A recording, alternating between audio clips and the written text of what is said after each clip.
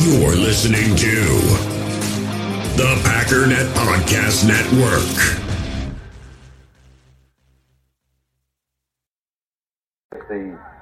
It's the lead play in our offense. We ask our YN or a tight end to open up somewhere between 6 feet and 9 feet. Get an isolation with the linebacker.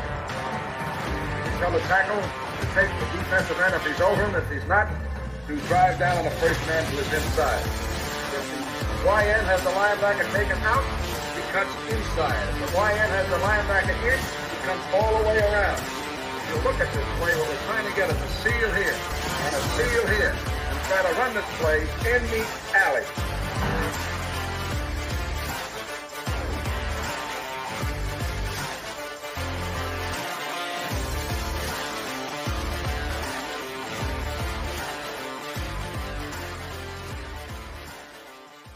Hey, what's up, guys? Welcome into Packers Total Access. My name is Clayton. You can check us out on Packernet.com. You can find me on Twitter at Packers_access. You can email us, PackersTotalAccess@gmail.com. Text us, 865-658-5824. I'm joined alongside the great Paul Bretl in a snowy Green Bay, Wisconsin. You guys got some weather about to roll through. Is it already there, Paul? Is it on you already?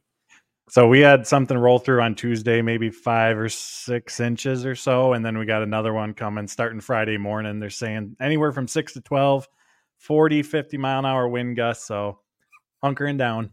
If that happened down here, Paul, I'm just telling you right now, there will be no milk and bread. And every single Washington County, Tennessee citizen that doesn't know how to drive would think they need to be on the road. I guarantee it. I guarantee it. So that's usually how it goes down here in the South. But anyway, hopefully you guys are staying warm up there. Everybody's staying safe, bracing for the storm. I know we were talking a little offline too. Kansas City Saturday night, the matchup between, of all people, the Dolphins coming up from wonderful Miami, Florida, into -30 wind chill, I believe. So, man, that's going to be interesting. Let's go off cuff already, Paul. What's other than the Packers Cowboys, which obviously we'll dive into. I also want to get your take on the Bears. What other matchup this weekend just kind of pops off the screen to you? I know I'm kind of eager to see CJ Stroud play his first playoff game, but is there anything that's intriguing to you other than the Packers game? I would agree with a couple of ones that you listed so far, just to see how CJ Stroud does. Tampa Bay and Philadelphia, honestly, just to see, because obviously we know how things are trending with the Philadelphia Eagles right now. Could that be one of those kind of potential upsets out there? Just the way those two teams are trending at the moment. And then Miami and Kansas City. I mean, Tyreek Hill being back, and then you got Jared Goff and Matt Stafford going up against each other. Just a couple odd how that works out on some of those times. But I'm just excited for all of it, to be honest. Yeah, it's the only time that I really get to sit in front of the big screen and watch a football game, because typically if the Packers are playing, whether it's a 12 o'clock kickoff or the 3 o'clock kickoff, I'm kind of here in front of the computer ready to cover it, take notes, chart the game, all that. So when you got a game where there's no Packer game and it's other like high quality football like that, man, it's just I get to be a fan. I'm so excited about it. So, and no stress. That's always fun to watch football with no stress. But appreciate you joining us tonight, though. Again, this is Paul Bretl from Packers Wire. Always a blast having you on here, man. The Bears game, I'm just going to give you the floor. I know I had a blast watching it, and loved seeing the defense step up for Joe Barry's sake, for Matt LaFleur's sake, and even for the players, obviously. And then just, man, Jordan Love. I don't want to steal your thunder, but just what a great way to end the season.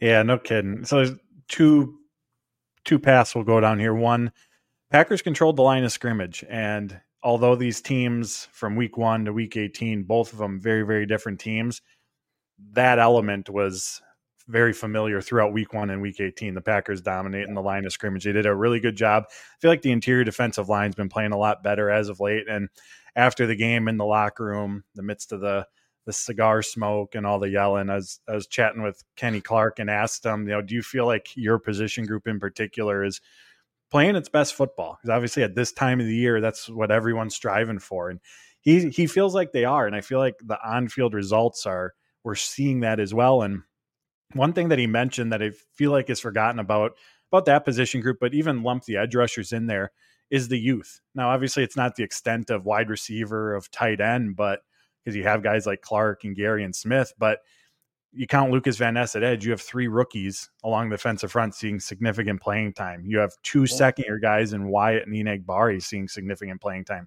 TJ Slayton's in year 3, but this is his first stepping into that starting role. And so when we talk about position groups, players starting to trend in the right direction, playing some of their best football at the right time, you look at a position group, I won't call it young, but relies heavily on younger players. And that could be something that's happening there as well, because the last 2 weeks, they've done a really good job of generating that interior push, help keep Justin Fields in the pocket.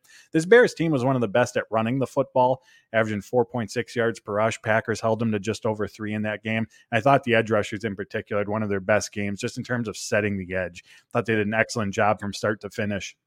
Other side of the ball, same thing from the Packers offensive line. Obviously, he's Aaron Jones. But if we look at the Carolina game and then look at the Bears game, both games Aaron Jones averaged over 5 yards per carry. Both games Aaron Jones had over 100 yards. But the running lanes that were there for him against Chicago versus Carolina, like I felt Carolina was Aaron Jones really just being Aaron Jones, making something out of nothing on some occasions. But I thought in the Bears game, Green Bay did a really good job up front of carving open some running lanes for him to take advantage of. And same thing, this has been a Bears defense that was averaging only 3.7 yards per carry or giving up that much defensively this season. So offensive line seems to be playing some of their better football as well. With Jordan Love, obviously we've seen the on-field stuff, so I'll take in a little bit different direction. Just reflecting on this season and how it's went, he really, from who he is as a person, was really the perfect quarterback, the perfect person, mentality, how he operates to navigate and be the leader of this team. His even-keeled, seems unflappable at times when things are going bad, when things are going good. You're going to see the same guy. And for all the highs and lows that this team's had, all the chaos that was going on around him early on in the season, just kind of having this steady force at the most important position, I think was really, really valuable. And when we look at the off-field contributions that he's made to this team, Bo Melton mentioned, I think Bo Melton said in the weekly dinners for the offensive side of the ball at Love's house, and we learned that was, I think, 2 or 3. Right. But nonetheless, that effort. On Tuesdays, a typical off day in the NFL, getting together with the skill position group to watch film. So Love can sit there and talk through with them. Here's how I want you to do this. Here's why. Here's how you should react to this in this situation. Just those learning experiences. Wide receivers coach Jason Vrabel talking about how throughout the summer, throughout the season, that when one of the wide receivers made a mistake, a drop, ran the wrong route, it was always Jordan Love who was there to put his arm around them and say, hey, pick your head back up. I'm going to need you. I'm coming back your way. Like individually, those things might seem small, and perhaps to a degree they are, but you add that together, like guys fight for that type of teammate. The guy who's doing those extra things, especially when it's your quarterback, when it's your on the field leader. And looking back at that losing streak that they were going through, and even the other ups and downs that they had, being in that locker room, there was this unwavering confidence in Jordan Love from his teammates. And at the time, you don't know what to make of that. Is it just, well, they're not going to sit here and tell me what's going wrong, obviously. Is it coach speak? Is it player speak? But now that you get to the end, you see how things turned around. You see how it all unfolded. And you do look back and go, that was a belief. It wasn't a matter of if it was going to turn around. It was when. And maybe admittedly, nobody knew when was. But they knew that they had the right person there to help lead the way, that they would navigate through the inexperience that they had, learn as a group, learn together, grow together. And I think that's the culmination of all of that has been, again, not everything, but I think a important part, I'll say, into the turnaround that they've experienced, the momentum that they're building, and just where they are as a team right now. Yeah. What you said about Hart and like the team wanting to play for the quarterback, because it is, there's no denying it's the most important position in the game of football. I think we would all agree. Think back to Brett. I watched that Reggie White documentary here recently, Minister of Defense, and him talking specifically like him separating Favre's shoulder the year before and Favre finishing the game drew him to come play in Green Bay, and his teammates rallied around a young Favre. Aaron, when he got there, when Aaron took over, obviously, he was holding those same type of dinners at home. They were actually doing Bible study and stuff back then. I remember John Kuhn talking about it. And it was this breath of fresh air because Brett had grown older and spending time with the family and wasn't really spending time with the guys anymore. And you see Aaron kind of drift away, and now Jordan's stepping into that role. And something special happens when you're playing for each other. And it's what Coach LaFleur's talked about time and time again, right? So, some of the best teams in the history of any sport are player-led teams. And all it made was the Vince Lombardi quote. He said, it's essential to understand that the battles are primarily won in the hearts of men. Men respond to leadership in a most remarkable way. And once you've won his heart, he will follow you anywhere.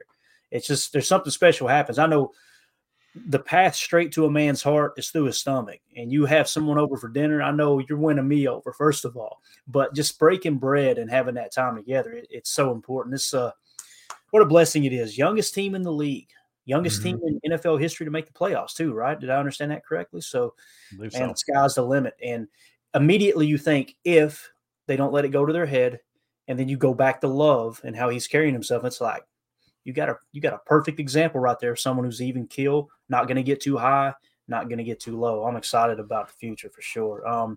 As far as Dallas, let's jump right into it. We did a breakdown last night, kind of deep dive in Dallas's defense and some of the tendencies. Obviously, what we came away with is they're, I think, 20th in EPA against zone run. They play a ton of man coverage, obviously, I think second most in the league. They play a large majority of middle field close, obviously single high safety looks, and that's post-snap, rotation. So essentially what you come away with is cover one man, cover one drop, little cover one robber, and they're susceptible to the zone run. So that's kind of our scouting report that we came away with, like, hey, this might be the way to attack here. When you're going into this game, and it doesn't have to specifically be offense, just giving you an example there, how do you see this? What are the keys for the Packers, both on offense and defense, going in against Dallas? Because, Paul, this is a lot different than the Chicago Bears. I think we would all agree, right? Yeah, 100%. And I agree with what you said from the Packers' perspective on offense in terms of what to look for. And that's kind of going to be the center of at least that side of the ball. I think running the ball is going to be huge. We all know the importance of it, but the Dallas defense, like overall, against the run this season in a couple of key categories, they're hovering around average. But in their 5 losses, I saw this tweet, and I apologize, I can't remember who put it out there. But in their 5 losses, in 3 of them, they've given up at least 150 rushing yards, over 200 in 2 of those. In the 4th loss, they gave up 109. Like, that's been the formula for other opponents of Dallas to be able to come away with the win. And you can see why in that regard. I mean, look at their defensive front. It's Micah Parsons who they'll move around. Matt LaFleur has been very complimentary of obviously Parsons, but everyone else that they have on that front as well, that it's not just Parsons that you got to worry about trying to limit or take out of the game. And having that run game element can at least help negate the pass rush's ability a little bit. I asked Elton Jenkins about this. I think it was after the Kansas City game, just from his perspective as an offense lineman, when you got the run game going, what does that do for you, in the passing game? And he says it gives them a bit of an advantage because there is that slight hesitation from the pass rusher when it's 2nd and 3 and you could run the ball, you could pass the ball, you do play action. Like, it's not just pin your ears back, go from point A to point B to get after the quarterback. And we all know in the game of football, that split second, like that's all that it takes for, in the passing game for a window to open, in the run game for a blocker to get the upper hand from a positioning standpoint. So having that element going for the Packers is going to be really important. Jordan Love has talked about how then it opens up opportunities in the passing game as well. You utilize play action, where the Packers have been really, really efficient, really, really effective this season, and against that cover one defense that Dallas utilizes. And it was early on in the year, but Christian Watson, I forget what opponent they were talking about, but he was talking about how they play a lot of man, and their receivers have found a lot of success against man. So if this Packers offensive line can get the run game going, can give Jordan Love some time in the pocket, I think there's going to be the opportunity there for the Packers receivers to win those one-on-one matchups, because this Cowboys secondary is very, very aggressive. They're ball hawking. They will attack the football. And obviously something that you have to be mindful of. But as we saw last year in the passing game, because that Dallas game, and I understand, completely different year, different players, all that stuff, but that was when Christian Watson had his breakout game. Yep. It was also the game where A.J. Dillon and Aaron Jones combined for, I think, like 37 carries, 210 rushing yards. So, was it really? I didn't remember that. It was a big time running game for Green Bay. So I think you're going to kind of see that similar, or at least looking ahead, that feels like that could be kind of a similar path to success for them. And also when you're able to run the ball, you're able to control the clock. You're able to control time of possession. You're able to limit the number of opportunities the Cowboys offense has, who's averaged almost 30 points per game this season, leading the NFL. So on the defensive side of the ball, I think that's where it starts. You got to get after Dak Prescott. And we talked about the interior defensive line playing some of their better football. The pass rush has been more effective at getting home in the past few weeks. Like, they are absolutely going to have to continue that trend, because if they're unable to get after the quarterback and Dak Prescott has time back there, I mean, CeeDee Lamb is, it's about as tough as they come to have to cover for 3-4 seconds at a time consistently over and over and over again. So for me, that's where it starts on the defensive side of the ball. And then if you can get after Dak, hopefully it can lead to a turnover opportunity that this defense is going to have to capitalize on. Because it feels like, with how just efficient, effective this Cowboys offense has been, there's going to have to be some element where the Packers find success in the ground game, so they just limit the number of possessions in the game just to keep it, somewhat lower scoring. Or they're able to generate a takeaway or two and maybe get a score or two off of it to, put themselves in an advantageous situation. So looking at it, those are kind of right now my key elements, key aspects to this game for the Packers. Got it. Love it. You mentioned, the cover one man we just talked about. I pulled a statistic here. According to SIS, this is receiver rating for the Packers, just the Packers roster. And I sorted it and removed all zone coverage. So versus man, if this is correct, according to SIS, the leading receiver rating, which is essentially passer rating when targeting this receiver, which obviously would have been Jordan Love all year, with the exception of one beautifully thrown ball by Sean Clifford there later in the season. But Romeo Doubs leads the way at 114.5, and second is Aaron Jones. So I think, when you talk about the running game possibly having a big game, or at least that kind of being the game plan going in, look for those angle routes too. Look for a little screen game, which, correct me if I'm wrong, Paul, but do you feel like we haven't used the screen pass much this year? It just seems like I can't think of very many occasions where it's like, yeah, man, the screen. I'm talking about tailback screen, obviously the T screen. Obviously we use some smoke screens, tight end screens, things like that. But is it just me, or have we been kind of laying back on the halfback screen this year? I would agree with that, and I imagine it has to do with a lot of just Aaron Jones' availability not being there. I think that's going to be more of a play design for him than A.J. Dillon or any of the other backs. So I agree with you, and I would probably attribute it just to the injuries and that he's worked through, and just not obviously being on the field for the entire season. And one other path I want to go down, because we were talking about Micah Parsons and just the pressure that he can generate.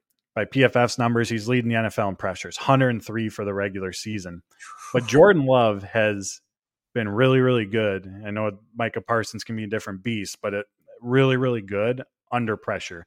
And I wrote about this over at Packers Wire, because it was after week 12 when the offensive position coaches, after that Lions win, the offensive position coaches were talking, and that's when Tom Clements started talking about where's Jordan Love improved the most.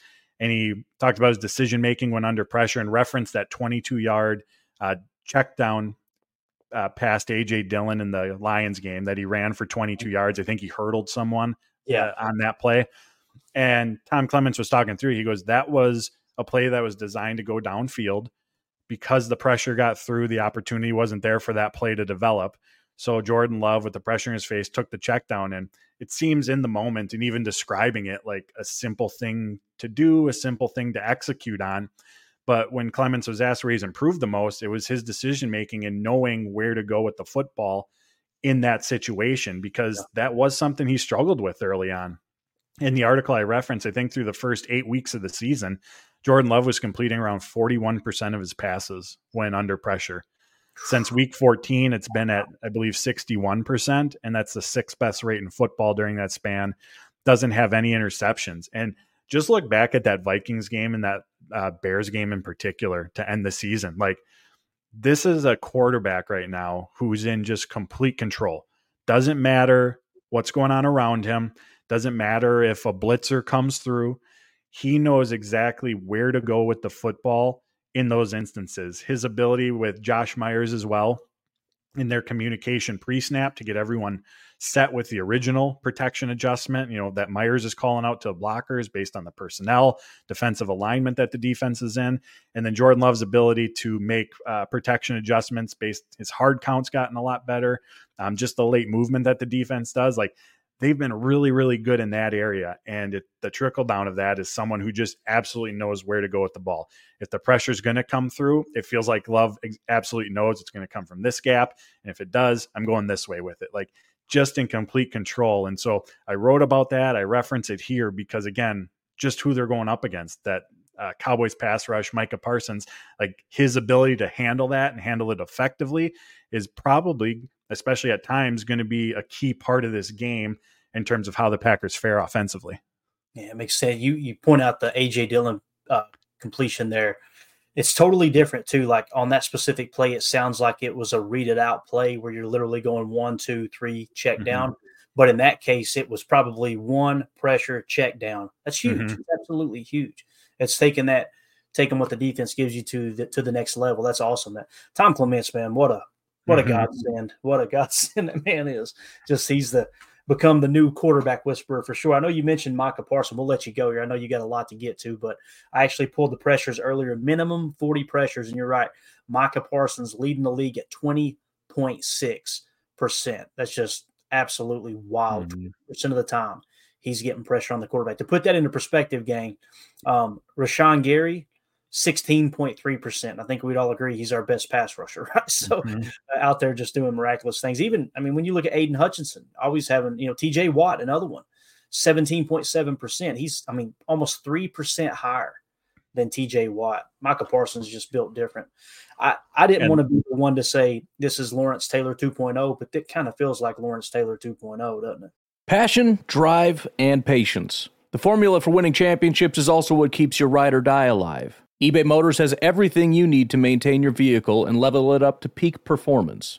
Superchargers, roof racks, exhaust kits, LED headlights, and more. Whether you're into speed, power, or style, eBay Motors has you covered. With over 122 million parts for your number one ride or die, you'll always find exactly what you're looking for. And with eBay Guaranteed Fit, your part is guaranteed to fit your ride every time or your money back. Because with eBay Motors, you're burning rubber, not cash. With the parts you need at the prices you want, it's easy to make your car the MVP and bring home huge wins.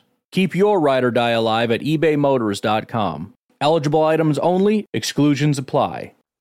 In the hobby, it's not easy being a fan of ripping packs or repacks. We get all hyped up thinking we're going to get some high-value Jordan Love card, but with zero transparency on available cards and hit rates, it's all just a shot in the dark. Until now. Introducing slab packs from arenaclub.com, the only repack that provides real value, a complete view on all possible cards, and clear hit rates for each one. Now when I buy slab packs on Arena Club, it finally feels like I know what I'm getting. And honestly, the best thing for me and my son is the fact that we're kind of novices into this. When I walk into a card shop with my son, and a card says it costs $40, kind of just taking his word for it that that's a good value. So I appreciate the transparency on grading, as well as just getting excited about seeing what you could potentially get. Right now, you can get 10% off your first purchase by going to arenaclub.com/packdaddy. Wow, that's crazy offer. 10% off a $400 slab pack. That's $40 right there. Anyways, that's arenaclub.com/packdaddy for 10% off your first purchase. We all have smartphones, and we all know they're pretty amazing, but they also can be amazingly distracting, especially when we're around other people. So US Cellular wants us to reset our relationship with our phones by putting down our phones for $5. That's right, a company that sells phones wants us to put down our phones. And to see what we find, learn more at uscellular.com/built for us. And they'll move him literally everywhere along that defensive front, wherever they feel they can get the best matchup, wherever they feel they can get the one-on-one matchup. So when it comes to Micah Parsons, this isn't just, Rasheed Walker, Zach Tom, and the tight ends trying to figure this out. Like, we'll see him at linebacker. We're going to see him lined up over the interior offensive line. Like, it's going to take everyone on this Packers front to be able to contain him. Yeah, absolutely wild. I'm going to let you go. I got one more question, Paul. I swear I look forward to this conversation every single week. The big news today, Bill Belichick. The thought of Bill Belichick, Pete Carroll, both looking for jobs is just, it's such a 2024 thing, isn't it? Just wow. What's your take on that? Just real quick. Yeah, I mentioned it earlier today. Just the coaches that are available. Like, I mean, I would even, obviously not in like Pete Carroll, Bill Belichick territory, right, but like even like Mike Vrabel being out there as an option for teams. The Pete Carroll one, I think, like many, probably surprised us the most, just because that one seemed to really come out of nowhere. Where Belichick, there was some speculation, but I mean, end of some eras. I guess it all has to come to an end at some point, right? But you just with them, you kind of never knew when it was going to be, and then you throw in Nick Saban at Alabama, stepping away and retiring as well, and it's baffling. Like I said, I think you just kind of put it as the end of some eras, like some really, really long tenured coaches. And I might get this number wrong, but I think I saw someone say Matt LaFleur is like now the 8th longest tenured head coach in football. Or is he really? It was something like that. Don't quote me on the 8, but it was somewhere like around the top 10 mark, which is insane to think about. It really is. It really is. One question here from Packer up in the chat. Thank you, buddy. He said, Clayton, any news on Romeo? I meant to ask you when I showed the man coverage stat. I know they had briefly mentioned earlier, it sounded like Romeo was a little guarded in his words. I don't want to put you in an awkward spot either, Paul.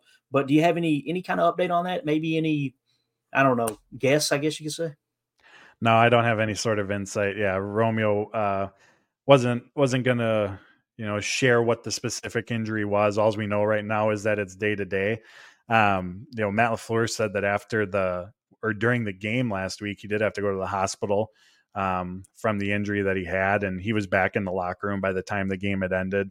But so I think the fact that he was out there is obviously a good sign, because you just kind of hear that coming off the game and you're not really sure what to expect.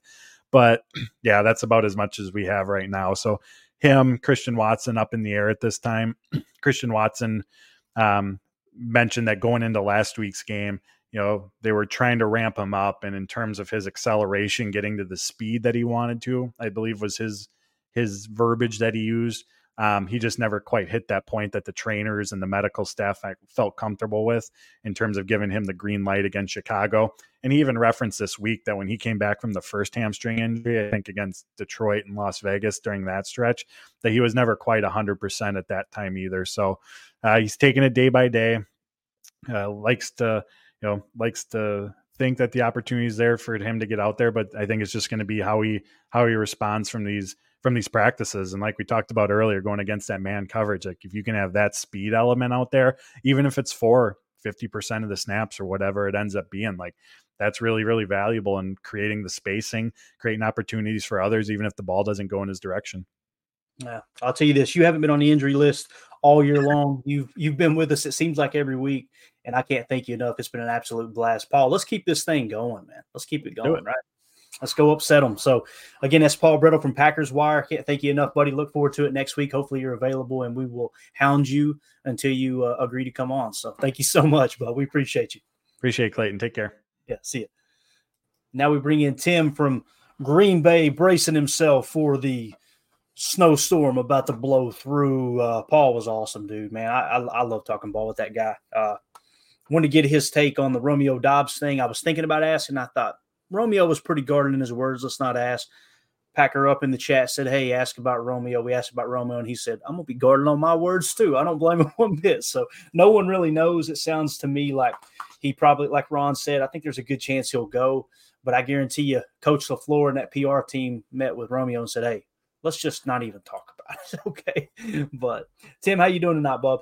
Doing good, man. Getting all ready. I caught the last few minutes of Paul's segment and already have like a half a page of notes. I love it. Just even a couple of minutes, you're going to get some insight, and it's always great having Paul on the show. Yeah.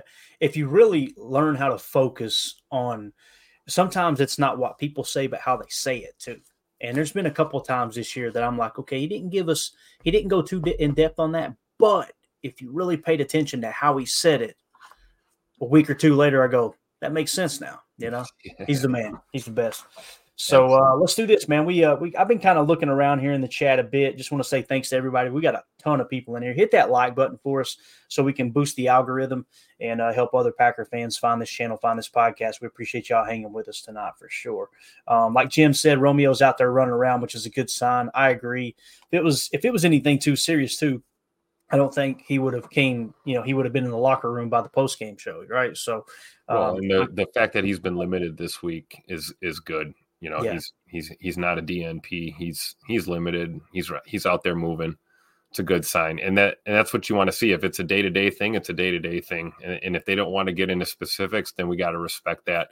You also got to remember we're going into a hostile environment here, playoff football. You don't want to give a team that you haven't seen at all this year any kind of intel as far as personnel or anything anyway. So for all we know, Rome could be feeling great, Right, so could be. And we need him, man. He's great against man coverage this year. That's for sure. Rob Domofsky actually tweeted out, I said the bad word. I know people are mad at Rob. Everybody calm down. Okay. Everything's going to be okay. We're all going to get along. It is funny though. I gotta share something with you here. I was listening just now. Let me put this down. We'll get in the injury details. Obviously, everybody was upset with Rob Domofsky's comments on Jair Alexander earlier today. I try not to get into all that, right? And I'm going to let you in on a little secret. Rob Domofsky's not a Packer fan. It's almost as if he's just covering the team. Yeah. Here's the deal, though. Here's what I cracked up about. I was just watching Cheesehead TV, and I seen a clip come across Twitter of Aaron Nagler and Corey Banke. And Aaron Nagler's kind of going to bat for Rob Domofsky, like, guys, it ain't a big deal, right? And then, lo and behold, Corey Banke kind of climbs into it, and he makes it sound like it's not a big deal. And then he just takes an absolute shot at Matt Schneidman and said, if we need to be mad at anyone, I'm paraphrasing, we need to be mad at Matt Schneidman for his setup when he goes on his radio show. He said he looks like he's in a prison cell. And I was just like, why is everybody so angry at each other today? We're in the damn playoffs. Like, what are we doing here? So, Nagler's, the fans are mad at, let me give everybody an update. I need to put it on the ticker. The fans are mad at Rob Domofsky. Aaron Nagler's mad at the fans, and Corey Banke's mad at Matt Schneidman. So Corey Banke's mad at Matt Schneidman's background. we need to create the Packer fans / podcasters pissed off power rankings. That's what we need. We need to kind of judge it every week. But I don't know. I was just cracking up, man, listening to that whole exchange. I love all of it, even the stuff I can't stand. I love it. Why not? Right? It's going to be over soon, and it's going to suck. We're going to be sitting here going, "What's on TV? Tennis." Oh, God. You know what I mean? It's going to be horrible. We'll be flipping through the history books, man, reliving the glory days pretty soon. Anyway, let's get to the injury report. Rob Domofsky, the man of the hour, tweeted out, Packers wide receiver Romeo Doubs didn't want to discuss specifics of his chest injury that required a hospital visit during Sunday's game. He said he's, quote, feeling normal. He was a limited participant in today's practice. And then a tweet before that, Matt LaFleur said Jair Alexander had, quote, kind of a freak deal yesterday, stepped on someone's foot and rolled an ankle. Yesterday was a jog through. LaFleur said he's considered day-to-day, and they thought it was best if he didn't go today. So that's why he popped up on the injury report. We now have the details on that. Jair Alexander did not participate today because of an ankle injury. Also who didn't participate was A.J. Dillon with the thumb/neck, okay? We had Elton Jenkins with the knee/ankle, which he was limited yesterday. I don't think he had a setback. We do this every week with Elton Jenkins. I feel comfortable saying that's a part of the plan. Limited, have him sit, rest up, and then get him ready for the game on Sunday. That would be my best guess. Okay, I don't have any kind of inside information, but that's just kind of what it feels like. Now, as far as the limited participation today, real quick, Romeo Doubs obviously with the chest, Aaron Jones with the knee/finger. I'm pretty sure we all agree he'll be good to go. Isaiah McDuffie limited again, so we may get him back into the fold. Jonathan Owens limited. I'm sure he's good to go. TJ Slayton limited. Preston Smith limited, which was huge last week. Preston played, so I don't think there's anything to worry about there. And then Christian Watson limited. I think we would all agree it's kind of a crapshoot with that hamstring. We don't know how it's going to act right now. The fact that they're playing indoors, that might give them a little more confidence, right, into, okay, we can trust him to go there, but we'll see how that plays out. Now on Dallas's side, limited again, or actually it was did not participate yesterday was Stephon Gilmore. Today he was limited, so they're trying to get him ready to go. Also limited was Jonathan Hankins, and then did not participate was Zach Martin, a guard, and that was just NIR arrest, so he's good to go there, obviously. So Tim, anything you want to add there to the injury report? Anything stick out to you? I'm thinking Romeo Dobbs probably going to go, man. Yeah, like if we want to go full on speculation mode, I would think that. I mean, it's do or die, man. It's win or go home. It's the playoffs. I mean, Rome's one of those guys that's I don't know how to say this without sounding insulting, but he's tougher than he looks. He's a pretty mild-mannered, calm kind of dude. But it's like there's a grittiness to his game. We talk about him, being good in man coverage and, the way that he is with contested catch, passes and things like that. He's coming down with the ball. He's a physical receiver when he wants to be. So I think Rome's tough. I think he's cut from that cloth. And I got to believe he's gonna go. That may be why he's limited right now. And as far as Jair, I mean, what can you do? That kind of crap happens. Yeah. Hopefully he didn't. Hopefully he didn't like trip over Rob Domofsky or something while he was walking out. Or that might be why everybody's mad. Tim. Or stepped on somebody's stupid phone charger cord or something. Like you never know. Like the craziest things. That'll be just our luck, right? A freak little NFI. It's not even football related on a walkthrough day. It's like, oh God. But there's gonna be a picture surface of Rob Domofsky tripping Jair Alexander, and then we're all gonna know now why everybody's so angry. But Brandy Lewis in the chat, good to see you in here, Brandy. She said Dobbs in his presser said "Ask LaFleur," laughing emoji. So that's the proper answer right there for sure. John Walker in the chat said to Clayton and the gang, social media is not very sociable these days.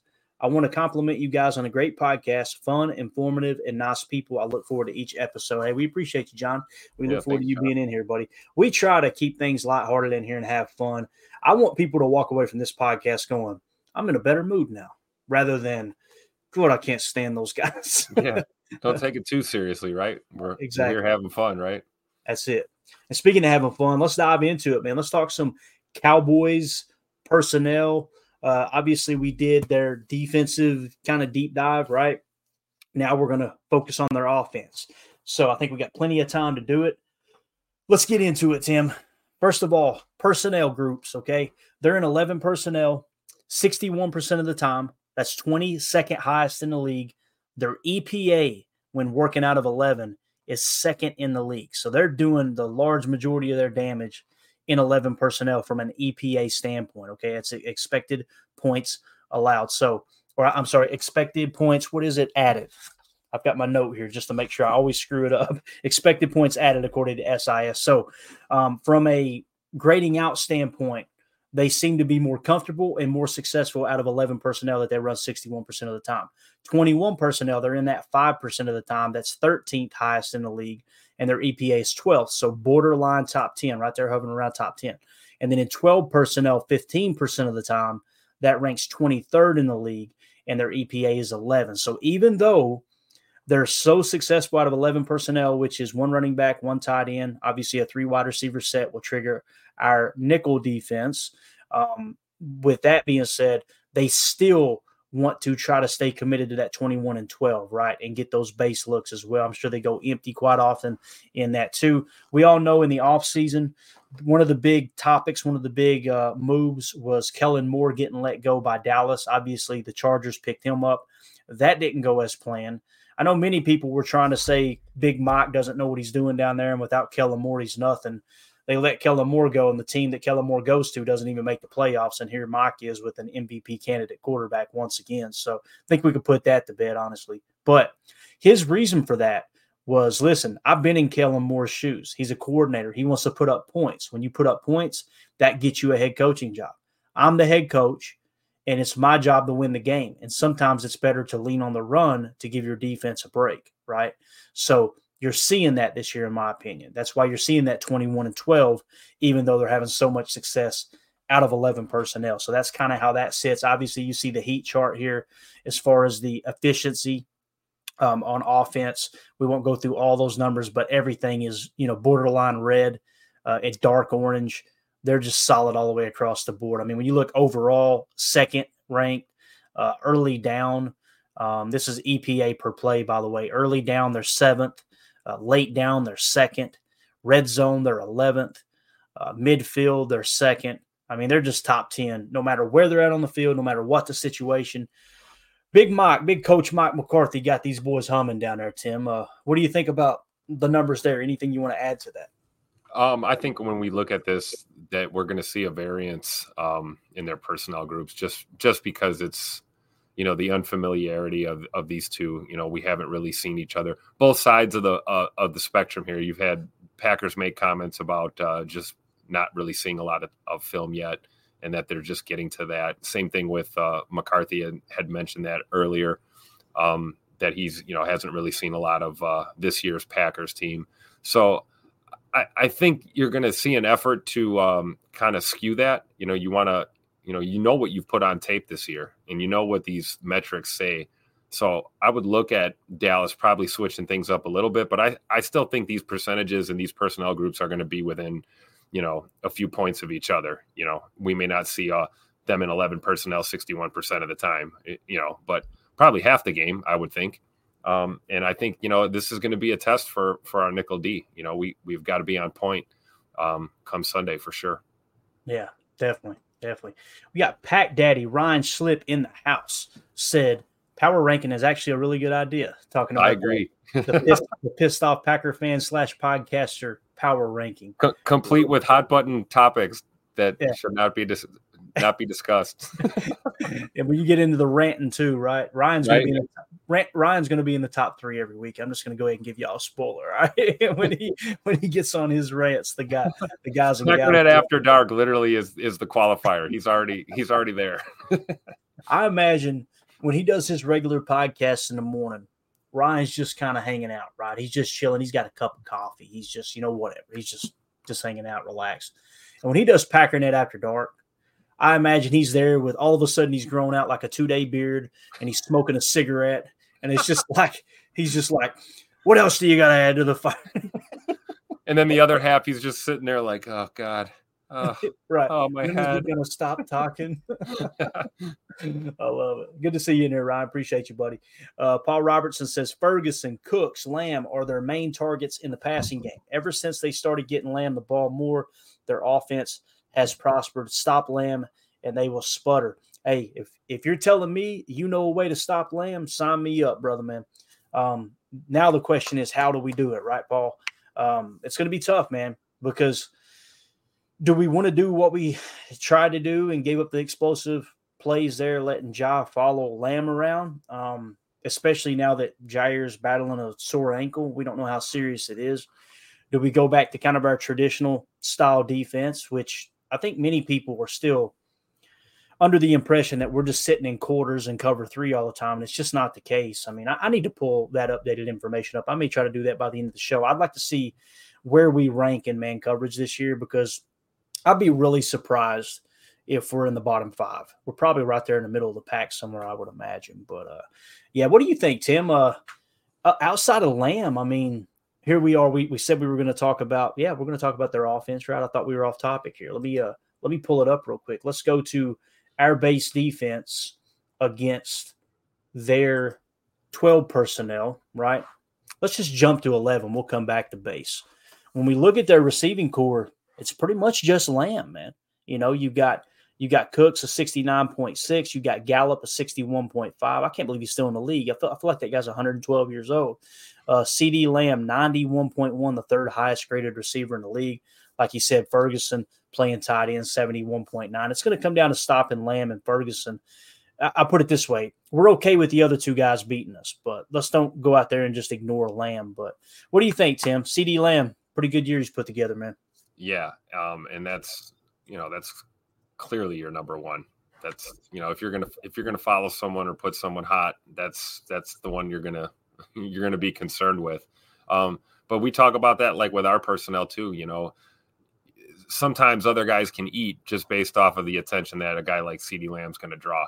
And, even if you take him out of a game, so to speak, kind of like we did with Justin Jefferson in Minnesota, we really limited him in that game. But it opens up lanes in other areas. And, Big Mike's going to call a game. We're not unfamiliar with Mike McCarthy. So we're going to get the full gamut here of the Dallas offense. And, regardless of what you do, CeeDee Lamb's going to get his touches and he's going to get his yak yards and, all those things. So, I really think we have to lean on what got us here, which is mixing it up and staying within that quarters concept, but also not being afraid to mix in some man. And I think what was crucial against the Bears was just the willingness of Joe Barry to just dial up the blitzes and to dial up different blitzes, right. Sending Quay, mugging A gap, B gap, sending him off the edge, then pulling him back, dropping him back into coverage, things like that, mix it up. I'd like to see a little big nickel in this game. I'd like to see maybe even nickel pressure, nickel blitz. Get creative because, you're going to have a lot of unscouted looks just because these teams aren't super familiar with each other. So why not steer into that, lean into that and try and mix it up. But I think you're going to lean on the principles that got you here this far and just be willing to adapt. And as of late, this defense and led by Joe Barry has been making those changes. We were really, really upset earlier in the season when there was just the adjustments weren't coming, or they were coming, they were too little, too late. You're making a second half adjustment with 3 minutes left in the fourth quarter. It's not going to help you. So we haven't seen that as of late. This 3-game win streak that we're on right now. Guys have had a good game plan. They've bought in and they've been willing to adjust. And that's going to be crucial against Dallas. Yeah, these numbers are right around where I expected them. Man coverage, we've ran 23% of the time. That's 21st in the league. So just a few spots there below the halfway mark. Obviously not in the bottom quarter there. So running a lot of man coverage, comparatively speaking, to previous years. Now the big thing is, everybody talks about shell coverage, playing quarters, all that. We're actually playing middle field close, 6th most in the league. We're in middle field close 52% of the time. And for those of you listening, what that means is cover 3 or cover 1 man that we're in essentially 52% of the time. So we're not even playing shell. We're not playing those traditional quarters. I notice it when we get in the red zone, and Hart, that's when we, some of our best numbers are in the red zone. But, the EPA versus man, not too bad there as well. Another thing, too, that I was just looking at that kind of caught me off guard. Didn't really catch me off guard. I think it would catch most people off guard. Talking about dialing up the blitz. We've actually brung 5 rushers 27% of the time. That's 5th most in the league. And when you bring 6+ rushers, we've only done it 29th ranked. That's 3% of the time. The EPA goes up a bit, but the EPA for 5 rushers is 27th in the league. So you got to be kind of careful with that. I like that we do that, though. Yeah, every once in a while, you just throw the kitchen sink at them. Yeah, absolutely. You got to keep them on their toes. And man, that's you talk about trust in your secondary, man. You start getting up there, bringing 6 or more. You really got to trust your corners and your safeties for sure. Yeah, as far as 3 rushers, people have lost their mind when we've dropped those 8 guys into coverage this year. We've done it 6% of the time. That's 9th most in the league. So there are 8 other teams that drop 8 into coverage more often than us. But our EPA, when we do that, is better than everything other than 6+ rushers. Our EPA is 11th in the league when we do that. Now, some of that you got to take with a grain of salt because obviously you got to take into consideration the down and distances you're probably faced when you're only dropping 8. It's probably a 3rd and long. I know people hate to see it. Why are we playing so soft? Let's go after them.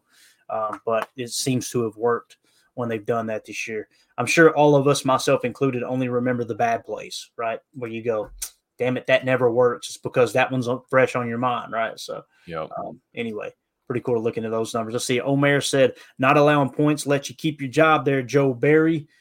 Just don't let them in the end zone and you can come back next week. That's basically what he's saying. Doug in the chat says, Clayton with Kraft and Musgrave at full health. How much do you think we'll run 12 personnel and where on the field? Doug, I would love to give you an educated answer, but I don't know, man. When we kind of looked at it, I kind of felt like if they're going to go to dime, which they play dime almost as much as anybody in the league, I think 2nd most in the league, they're going dime against 11 personnel. So when you go 12, they're probably going to go big nickel. So I would rather us stay in 11 personnel, keep them in their dime, and let's run against that dime defense. Now, if they change up and say, okay, we can't stop the run, we need a safety in there to fit that box, let's bring in big nickel, let's put an extra linebacker in there for the run fit, then maybe you change things up with some play action. But on the surface, I'm more along the lines of 11 personnel. I'm as excited about the combination of Musgrave and Kraft, more excited than anyone. But it just, when I've turned on the tape this year, I feel like we have the most success out of 11 personnel. Maybe it's just the plays that I'm breaking down because I'm really keying in on the scoring drives, the explosive plays, the crucial third down stops, all those things. Maybe that's kind of skewing my view a little bit, but I'm a big 11 personnel fan because you can still run out of it. And, it's easier to run against nickel than it is base. And in this case, they're trotting dime out there that explains everything that Paul Bretl was talking about just a second ago, where it's a little bit easier to run on Dallas than other teams, right? And the teams that had success with them against them, they've ran the ball against them. I think they're recognizing the same thing. Hey, they're watching the tape and going, look, when we go nickel, they go dime, or when we go 11, they go dime. Let's just run it down their throat and run them out of that. So hopefully that answers your question, buddy. I wish I had a magic answer there, but I don't. Kellen Moore, Drew D says Kellen Moore is actually the BetUS favorite for head coach for the Carolina Panthers. That's interesting. Very interesting. Sometimes people do better when they're head coach, right? As opposed to a coordinator. We had that discussion about Mike Vrabel last night. And sometimes it's the other way around. Sometimes you're like Josh McDaniels and you go, man, I win Super Bowls with Bill Belichick, but then I go be a head coach twice and I get my rear end handed to me. So, really, really, it's just everybody's different. I know it's not a fun answer. It's not a shocking answer, but the game is it's such a game of inches. It's like some of these games. I mean, look at the Detroit game, Detroit-Dallas, right? Like it just takes one bad call by the official and that outcome completely changes. And, all I could think about that whole time was how Detroit went right down the field on that Dallas defense. And all I can hear was all those fans going, we want Al Harris, we want Al Harris. And kind of comes right back around to that conversation we're having. Like maybe he would make a DC. But Dallas. Speaking of the officials, get ready for Sunday, boys and girls. We got. What are you trying to say, Tim? What are you trying to say right now? We got Ron Tolbert, man, and his guys. So Ronnie's a good fish. You can't say that with a straight face. Look, you can't say that with a straight face. Hey, but at least there are some crews and some head officials. I'll just say it like this: they love being on TV. Yes, they love walking out to the field, facing the camera and doing their, Vogue or whatever, doing the thing that they love it. And I'll say it. Ron Tolbert's one of those guys for sure. So you're not convinced that we're not going to get a fair shake down there in Jerry World. No, I think this will, if anything, this will be one of those, each side will get equally screwed probably in this game. So, that would be the one glimmer of hope.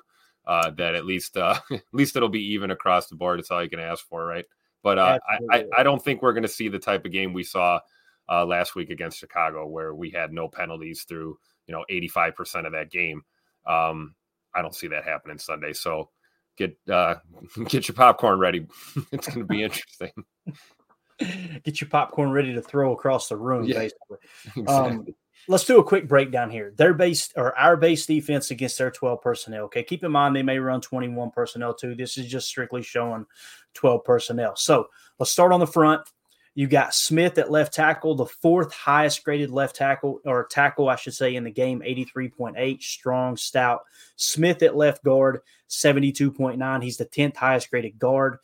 You've got Biadio. How do you say that name, Tim? Can you read it? Because I can't. Let me take. It doesn't matter. It starts with a B, but their center, he's the 14th highest graded center in the game at 68.6. You've got Zach Martin there at 69.8. Of course, we talked about he's on the injury report, but it's NIR, so he'll probably be back, I'm sure. It's just kind of a veteran rest. 17th highest graded guard, so they're pretty stout all the way across the board, other than right tackle, where they've got Steele listed at 50.8. He's 75 of 84 tackles. So Rashawn Gary should eat, huh? Rashawn Gary might get to eat a little bit this week. We'll see. Wonder if he'll get held all day like he did last week. I don't know. More but than likely it'll happen. Yeah. God, don't get me started, Tim. Don't get me started. So hey, that's just a respect thing, though. Like, I mean, what else can you do if you're going up against a guy like that? I mean, right. Sometimes that's all you can do is hold him. And they coach that too. Everyone in the league coaches. If you're getting beat that bad, we would rather you get a penalty than get our quarterback killed. Grab him. We don't need one of those watch out blocks, right? You know what I'm talking about too, where the quarterback just hears a lineman scream, watch out. That's not what you're looking for. Okay. We'd rather you hold. We'll take the penalty.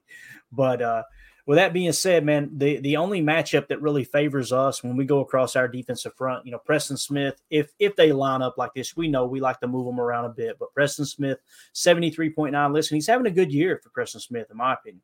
Kenny Clark, 68.8. TJ Slayton, 65.1. You got Devontae Wyatt, 62.3. And Rashawn Gary, 80.0. He is the 24th highest graded edge defender in the league. When you look at pressures this year, also minimum of 40 pressures, he's 13th in the league at 16.3%, right behind Nick Bosa, Bradley Chubb, just a couple spots higher. He's in good company there. So obviously he had a great first half. He struggled here lately. No better game to crank it back up than against Dallas in the playoffs for sure. So that's how your defensive front kind of shakes up. So let's go to the inside linebacker position. Quay Walker is now a 61.2. Devondre Campbell is 65.3. So really what you've got there, guys, if we're being completely honest, Quay's playing like a bottom of the league number 2 inside linebacker, and Devondre's playing like a mid-level number 2 linebacker. So you haven't got great play out of the linebacker position, but we got to mention last week one of Quay, if not his highest grade, I think it was I don't think it was his highest this year, one of his highest graded games last week. So let's hope he continues to build off of that. Let's hope Devondre Campbell continues to get healthier. I felt like last week he looked better than he has ever since he, hurt the other ankle this year. So that's how that shakes up. Ferguson at tight end, 71.9. And then you've got Schoonmaker, I think is how you say it, 50.4. So obviously Ferguson's going to get some looks there. Dak Prescott, second highest grade quarterback in the league at a 90.8. And then you got Tony Pollard, who is an absolute weapon back there at a 76.6. So to the best of my knowledge, he's completely healthy. When we go to the DB room here, let's replace one of the tight ends with a wide receiver, bring in Gallup there on the outside. We kind of talked about it. They like to play CeeDee Lamb all over the place. They really like him in the slot. Keyshawn Nixon, 59.8. Obviously, that's a matchup nightmare for the Packers if you're playing man coverage. Got to keep that in mind in this situation, this specific scenario. And then at the safety position, Darnell Savage is now up to 66.3. I've ragged on Savage not to say anything personal, anything like that, but just pointing out the fact that, hey, look, he continues to underperform.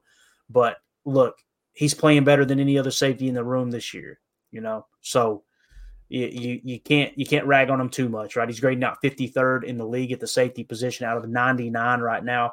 Jonathan Owens, 61.9. He's 68th in the league right now. So essentially, when you look at it from a 2 safety starting top 64 standpoint, Savage is playing like a mid-level number 2 safety, and Jonathan Owens has played like a basically a third string safety. So there's no easier way to, or no better way to put it, according to PFF. Now, in the DB room, in the corners, I should say, Jair Alexander, if he is good to go, he's now up to 68.2. He's grading out as the 51st best corner in the league. Like I said, Keyshawn Nixon, 59.8, 83rd in the league. And then Carrington Valentine, 7th-round pick there, rookie, 57.5, 94th in the league. So still plenty of stuff you need to do in the offseason at the cornerback room, especially seeing that when Stokes was healthy, he came back and Stokes just did not look the same, right? And then they put him right back on IR. So Stokes is going to have to show me before I say, hey, look, I'm tired of talking about him like he's a first-round pick. I'm not trying to dog on him, but even before he got hurt last year, he's grading out in the 50s. We all gave the benefit of the doubt, kind of like, listen, the whole defense was playing bad. Maybe it was just that. And then lo and behold, injury, comes back from injury, Duke, and then back on the injury report, or on the IR. So just got to kind of take a step back and take a look at how everything plays out there. You can see why this offense is so good, Tim. They protect well up front. Dak Prescott's playing some of, if not his best ball of his career. CeeDee Lamb, same thing. Tony Pollard still a weapon back there, and Ferguson kind of stepping into that tight end row, borderline creeping up on a top 10 grade there as well. But what do you think, man, as we get ready to wrap this thing up? Not a lot of holes on that offense. Really, right tackle. Obviously, we talked about that, and then Gallup is not the player that he was. It is what it is. But I mean, you can't write a guy like that off either. He can be a threat at any time. I guess the thing that, like, looking at this right here that really just is glaringly obvious is like, yeah, it's a legit concern if they're going to line CeeDee Lamb up in the slot with any kind of regularity, which I would assume they will mix it up. For lack of a better question, what the hell do we do? Because I don't. As good as Keyshawn's been playing as of late, I do feel that this is not a knock on Keyshawn in the slot at all. We've been very open about our thoughts on him all year, going back to training camp, as far as him being, a serviceable slot corner. I think he's been playing his best ball lately in the slot, but I don't know. Is that good enough against CeeDee Lamb?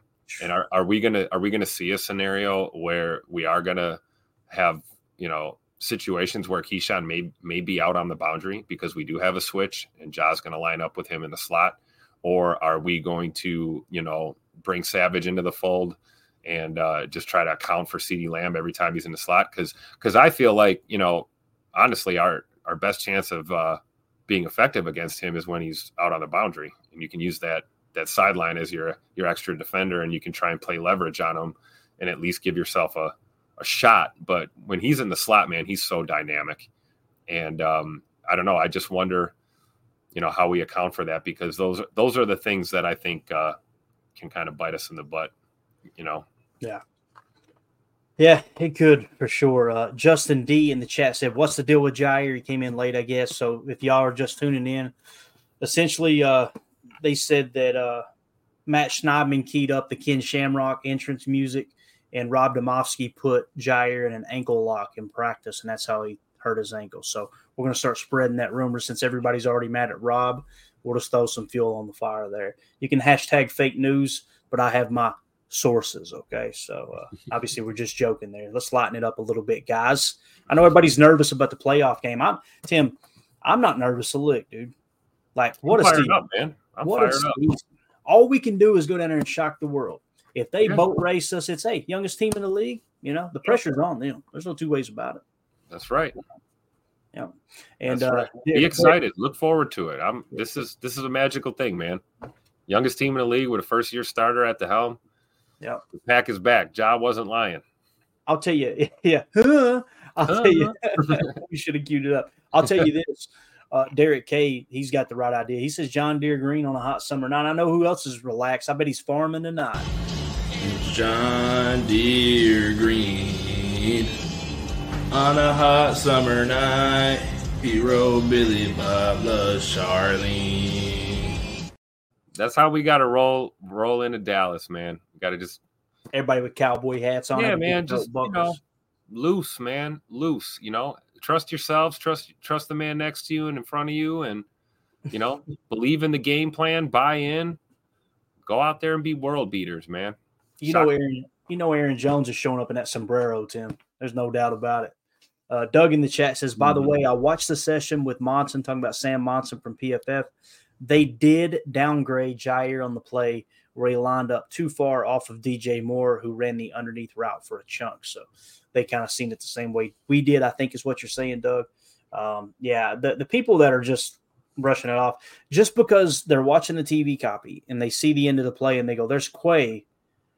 Joe Barry putting Quay Walker on DJ Moore. He's a moron. I'm like, please, guys, watch what you should be seeing is Quay Walker doing his job, which is being the quarterback of that defense and knowing that if we got a busted coverage, it's on my ass to go out there and do it. Got to get it. Got to get on him. Got to get it. And what did we see? We saw effort from Quay Walker on that play. I mean, that really honestly could have been worse when you look at that one. That could have went for a heck of a lot more than, 28 yards or whatever it was. So, yeah, for sure. John Schmidt, great question. He says, can you bracket in the slot? Best way to double there versus the boundary. if you're asking, can you play bracket coverage on the slot? There's a couple of different things you can do. It just depends on the defensive play call. Now, if you're calling cover one man, what you're essentially saying, if you want to quote unquote bracket him, is have whoever is playing him in cover one man play one of two ways, right? If you go cover one man, you need to play underneath outside leverage and funnel him to the safety, and you can really have the safety post snap clamp down, right? And you can bracket that way. If you're going to be showing some kind of too high look and you stay in two man, which they do very, very seldom. You guys know I pointed that out a couple of weeks back. We actually ran two men under inside the 10. And I was like, if this doesn't work, Barry's getting roasted, but it worked to perfection. You could tell, I can't remember which quarterback it was, but he dropped back and was just like, are they playing with 14 defenders right now? You could just see it. So I think Barry's done really good inside the 20 there personally in the red zone. But as far as bracketing the slot, it does make things difficult. The other thing too, if you bracket that way, think about this. Put yourself in the mind of Keyshawn Nixon. If CeeDee Lamb's in the slot and you're going bracket cover and you know I'm playing outside leverage, I get help in center field, and he's really going to clamp down. He's not just going to play quote-unquote safety. He's really going to hammer down, and we're going to double this guy in a bracket look. Now think of your nickel who's playing outside leverage thinking of that, and they run the ball right at you. Yep. See the disadvantage? You're already in a bad position because your first move is going to be get outside. And when you're in man coverage, you're looking at their hips. You're looking at their midsection. You're focused on them. You're like Coach LaFleur said, keeping your eyes on your work. You're not looking here. In zone, it's okay. Whether it's country quarter spot drop, cover 3 spot drop, or if it's zone match principles, your first look is the quarterback. You're watching him, got him. If he breaks out, if he goes to the flat, then it's man coverage. If he crosses my face, then I pass it off. All those things come into play, but your eyes are on the quarterback and you're able to play the run a little bit better. Man coverage is a totally different mindset, especially when you go through the entire offseason preparing to play zone, and now all of a sudden you're in man mid-season. But they played a ton of man this year. There's no two ways about it. If people want Barry gone, I get it. I think we can upgrade too. But to say his scheme doesn't work, we're not even running the scheme that we brought him in to run. We have changed things up so much this year, it's hard to – and I think they've done a decent job considering how much they've had to change. Again, I think we're top 10 in scoring defense once again. I'm almost positive we're top 10 in red zone defense. I showed you the numbers. They improved from pretty much every statistical category the year before. People were completely down on the run defense this year. Lo and behold, we're allowing like 200 less rushing yards this year. We've, created more sacks, more pressures. The only thing that's really hurt us is the turnovers, and we've seen I'm pretty sure, Tim, I feel comfortable saying that I've counted 6 dropped interceptions this year. 6. So that hurts. Andy A. Pack in the house. Appreciate you, buddy. Always bringing the facts for us. He says number 9 red zone defense. So, yeah, there you go, man. Again, though, boy, if for some reason, and you guys know I'm kind of – this is tongue-in-cheek. I'm joking here. But if Belichick were to call up LaFleur and say, hey, man, I'd like to coach it. I'd like to coach at 1265. Joe, buddy, I don't know what you're going to be doing, but you're not going to be DC anymore. Come on in, Bill. Same thing with Wink. If Wink's on board with being the number 2 to LaFleur. Problem with Wink is in Baltimore, something happened in Baltimore. He decided, I don't want to be here anymore. He goes to the Giants. Something happened there. He stormed out of the building and went to Florida. If everywhere you go, it smells like crap, you might want to check your boot. You know what I'm saying? So that makes me a little nervous there. But there are some other better young defensive minds, obviously. But we'll see, though, man. We might be looking up after Sunday, the postgame show, going, all right, guys, let's go on to the divisional round. You never know. That's right. Anyway, parting thoughts, Tim. Let's wrap this thing up, buddy. Let's stay on that right there. I mean, if you don't believe your team's got a chance to win, then what the heck you rooting for them for, I believe we can do it. Is it going to be difficult? Of course. Are we going to boat race the Cowboys? Absolutely not. I think a close game is going to favor the Packers, and there's a lot of truth to the thought of, try the key to beat Dallas is, Paul Bretl touched on it earlier, talking about, generate takeaways, man. You've got to tilt the balance. You got to be +1, +2 against this team and try and get a defensive score, try and get any extra points that you can get and put on the board. And and force Dak and those boys to play from behind. That's the best chance you're going to have. I'll tell you right now, this is definitely a game where we want the ball if we win the toss. I don't think we defer in this one. I think we put Jay Money and the boys out there and see if we can march down and put a tutter on the board to get started. And, let our defense kind of pin their ears back and go as hard as they can, because, when it comes to this Dallas offense, man, we cannot cower in that spotlight. We cannot let that moment be too big for us. If I'm Keyshawn Nixon and I'm lined up on CeeDee Lamb, one of the best in the business, man, I'm rerouting his butt every time that ball snapped. I'm getting physical. I'm letting him know I'm there all day long. I'm not playing off. I'm not going to give you your respect and let you make a double move on me and stick it to the boundary for 50 yards. It's not happening. You're going to know I'm here all day long. And that's how we need to approach this. We got to be fearless. And like you said, a lot of pressure's on Dallas, man. They've been choke artists in the postseason for a while, really, and whether that's at home or on the road. So, I'm not going to say all the pressure's on them, but certainly probably more of it. And I think this young Packers team might just be they might be oblivious to all of that. We can talk about the fact that this is a first playoff game for a lot of these young players and first time playing in Dallas for a lot of these young players. Who knows? They might not even be distracted by this nonsense. They could be looking at this like, it's another game. Let's go out and do our thing. Yep. See what happens. I think you want to be loose and you want to just go out there and play your best ball, man, and let the chips fall where they may. Yeah, definitely. I'm all about it too, man. If you're going to be aggressive, go big, right? That's the problem with what's happened with Jair and those explosives the last couple of weeks is there's not, like last week, he wasn't all in on the play call, right? It's, am I playing? Like, how do you not know that you're playing man? Get over here. And then on the other play underneath, like we talked about the chunker, not being aggressive. Get in there, dude. Like you said, smack them right in the mouth. If you're going to play press, if you're going to play man, you got to be aggressive. The young guys are doing it. Valentine's doing it. And I'm not suggesting that they're telling them to get up there and play physical press, but when the call is man coverage, those guys are in position. They're where they need to be, and they've really carried the load this year. But yeah, you get up there and play a little press, smack them in the mouth. Roadhouse. Make CD earn it. Make CD earn it. And we know we're going to, hey, I'd be telling Keyshawn, hey, you're going to have help. You're going to have safety help over the top, every rip over there. So go up there and don't be intimidated. Press up if you have to, because if you think letting a guy like CeeDee Lamb get a full head of steam and give him room to make moves is going to help you, like, that's not going to help you. Playing soft on him, he's going to light you up. I'd rather go ahead and be physical. Yeah, mix in a little press there. Why not? And if you get roasted and the safety helps late, it is what it is. Like you said, Clayton, right? Go big or go home. This is playoff football. All bets are off. Tomorrow's not promised. Just go out there and throw everything you have out there at them, man. That's your best way to even have a shot, Definitely.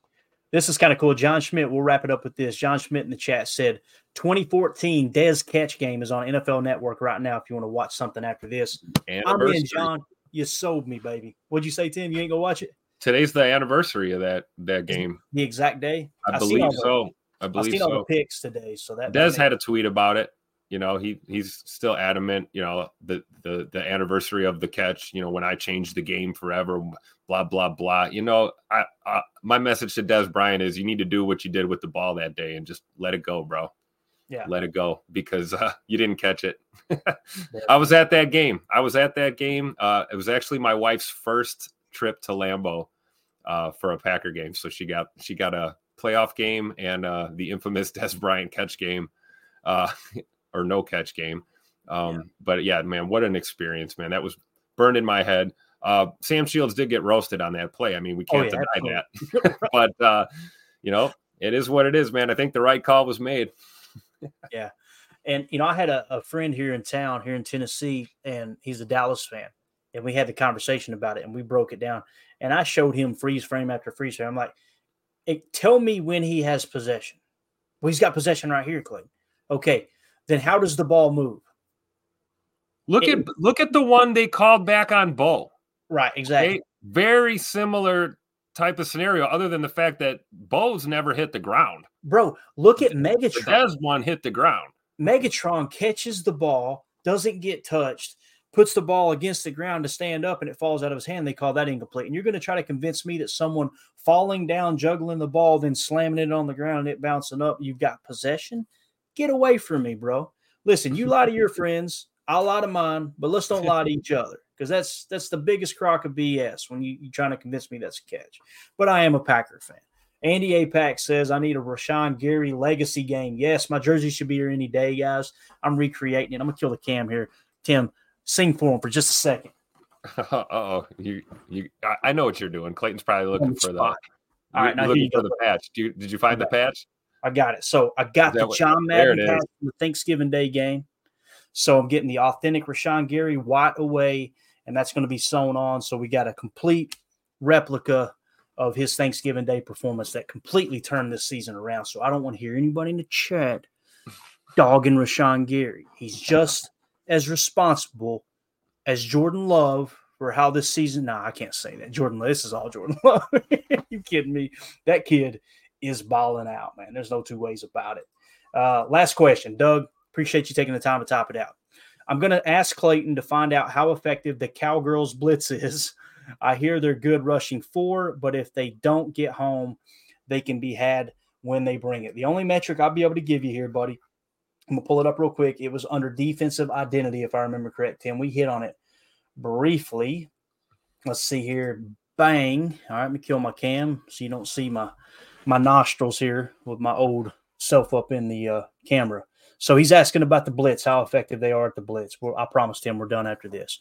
So when you look at their blitz, all right, 3 rushers, they do it 25th most in the league, okay? So they don't do it very often, just 3 rushers. 31st in EPA. 4 rushers, just a 4-man rush, 6th in EPA. 5 rushers, they do it 7th most in the league, right? So they blitz heavy with 5 rushers, 4th in EPA. And when they bring 6+ rushers, 26th in the league, they're 1st in EPA. So to answer your question, when they bring 3 rushers, right, which is very seldom, I think we would all agree, they're 31st in EPA, not good at all, pretty much dead last in the league. 4 rushers, they're 6th. 5 rushers, they're 4th. 6 rushers, they're 1st. So to answer your question, they're good at rushing the quarterback. They're good at blitzing. There's no two ways about it. Now, when they get pressure, which is 40% of the time, according to this SIS data on the 33rd team, it's just listed as pressure percentage, okay? 40%. That percentage rank is 4th in the league. Maybe they're just talking about how often they bring pressure. Nonetheless, EPA 8th in the league. So, yeah, Doug, they're good at getting after the quarterback, buddy. I wish I had other news than that, but that's what the data is suggesting. So hopefully thank God Jordan's at the point where he's seeing it as best as he has all year. He's playing his best ball. He's not taking the extra hitch. He's not patting the ball. He's not standing in there getting killed like he was doing earlier in the season.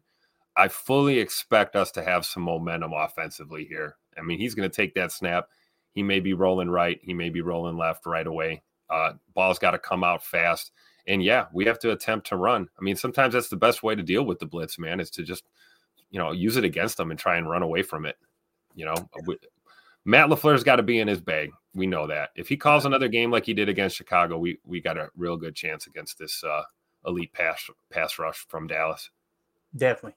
Brandy Lewis in the chat says Parsons will stunt inside a bunch. Brandy, they move him all over the place. Great eye with that. Yep. I'm telling you, it's just he's a dog. He can rush from anywhere. And he doesn't, some guys, it's like their left leg, they seem more coordinated with it and driving off of it. Others, it's the right leg with him, man. It's a totally different ball. I think of that Baldy's breakdown we went over. I believe it was from the Detroit game where we had like 3 guys blocking Aiden Hutchinson. You remember that? It was like, we had like AJ hit him, and then you had, we had a pulling guard hit him, and then we had, our tight end hit him on one play. It's like, we may need to see more of that. It's going to be, blocking by committee, I think, especially dealing with Micah Parsons moving all over. He's, I don't know where he's a bigger threat, off the edge or mugging up the middle, Right. Yeah. And we got the ladies, man. They're bringing the thunder tonight. Obviously, Brandy in here. We got Carly in the house. We got Brookie in here. So good to see y'all in here. Appreciate y'all coming in and talking ball and actually adding some intelligence to us knuckleheads here tonight. So good to see everybody in the chat. Let's go watch that game on NFL Network. Want to tell everybody, if you're a member of the PTA Posse, a YouTube member, we're going to be giving away during the postgame show an autographed James Lofton card. Okay, so it's autographed by Hall of Famer James Lofton, played for the Packers in the 80s. So anyone who is a YouTube member by midnight Saturday, we'll put your name on a wheel, we'll spin it during the postgame show and give that away. So we're still waiting to hear back from a couple people that we gave away an autographed David Bakhtiari jersey. So that was the last piece of memorabilia we gave away. We like to do that for our YouTube members. So don't feel obligated to join, but it's just a way for us to, kind of give back to those who are choosing to support the channel and just show how much we appreciate y'all. So there you go. Brookie in the chat says, calling them cowgirls is an insult to girls. I agree. I completely agree. I love it. Yeah. So, Brooke is just fine. LOL. Now, you're known as Brookie. You'll never get over it. All right. That's the way it is. All right. Andy A. Pack looked like he re-upped his membership. He said, I'm going to grab that card real quick. So appreciate you, Andy. You're awesome, dude. Let's get out of here, guys. Let's go watch that show. That game, I should say. I'm eager to see that and just relive how the Cowboy fans absolutely lost their mind. But if y'all would, on your way out, hit that like button for us so other Packer fans can find this podcast, find this channel. Appreciate you. Also, if you like this kind of content, scan that QR code in the upper right or just search anywhere you get your podcast, PackerNet Podcast, and you'll find this show in podcast form as well as Ryan Schlip's PackerNet Podcast, the flagship show, PackerNet After Dark, where it's a call-in show. You call, leave a voicemail. Ryan plays them over the air, and he responds to them. Really cool show there. And then, obviously, we got Jake Shavink with the It's Always Draft Season podcast as well. So appreciate everybody hanging out with us. We'll see you in the morning for Good Morning Lambeau as we get closer to game day, Packers-Cowboys wild card round. Really looking forward to it. Tim, thank you for rushing in here, buddy. Appreciate you. Want to give a special shout out to our boy Paul Bretl for jumping on with us. Guys, go show him some love on Twitter. Make sure you're following him at Paul_Bretl and check out his writing over at PackersWire.com. Just a phenomenal man, and I love what he does for us Packer fans throughout the season and even in the off season. So the content will not stop when it comes to Paul. So appreciate everybody. Thank y'all so much. For those of you listening on the pod, thank you for making us a part of your day. As always, let's go out and be the change we want to see in the world, and go Pack Go. The power sweep. Actually, it's the lead play in our offense. Yes, a YN or a tight end to open up somewhere between 6 feet and 9 feet. Get an isolation with the linebacker. Tell the tackle to take the defensive end if he's over him. If he's not, to drive down on the first man to his inside.